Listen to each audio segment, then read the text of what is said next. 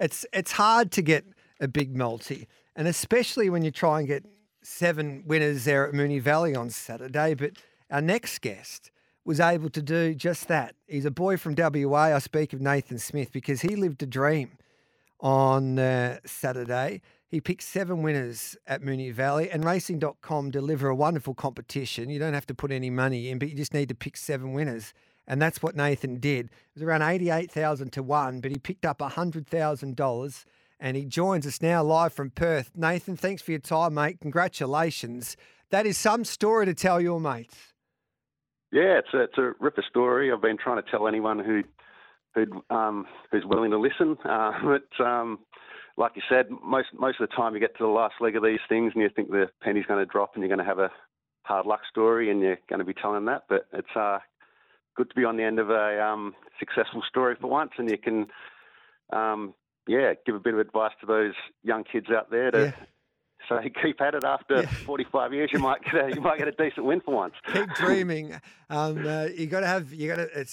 need to have some resilience in this beautiful game that we all love, and we all gamble responsibly, Nate. There's no doubt about that. But this is why we love it. The joy of trying to do the impossible in a way, and you're able to do that. So, what was your philosophy going into Saturday? And have you participated in this Pick 7 before there on Racing.com?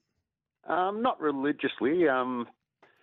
Normally I'm too busy putting a million bets on it far off trot tracks and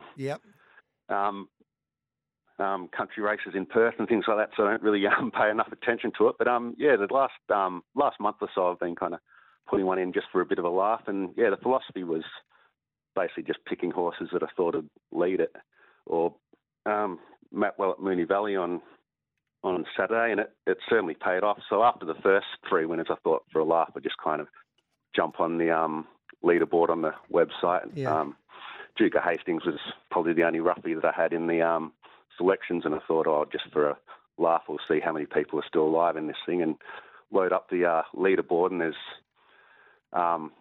20 people at least on the front page, 3 out of 3, and it's in alphabetical order, and there's 20 blokes named Adam and Anthony, and I just think, I've only got kind of $4 pops the rest of the way, so even if I get close to this, it's 20 other people are going to have it. So it's I wasn't really that interested at that stage, but once we got down to 2 races to go, I started. It was a bit of squeaky bum time.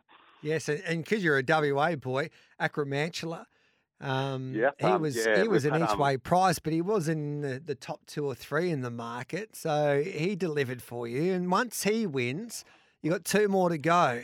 Are you ringing your mates asking for advice after that? What's the process?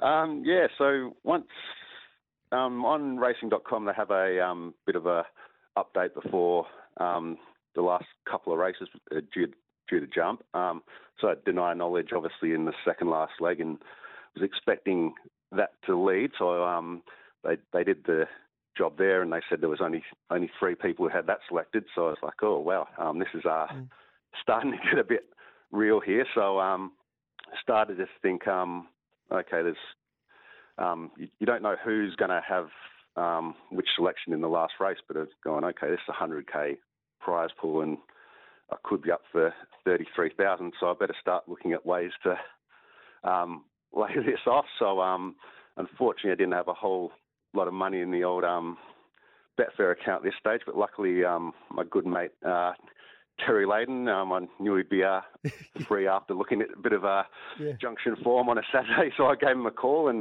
was lucky to get through. He's a busy man, as you know, and he explained the situation to him, and he goes, "Oh, you've got a big multi going," and I said, "Oh no, it's a 100K prize for this horse I got in the last at Moonee Valley." And said, how liquid are you to help me lay a bit of money off here? And thankfully he did, and did a very good job of getting better than SP on the lay as well. And that's why you always go to a pro punter when you need your funds managed, and it kind of paid off. So you did. You were smart. You never let it ride. So, but you have the Griffiths and the cock runner Najim Sahel in this last race. Yep. So where do you watch it? Talk us through that.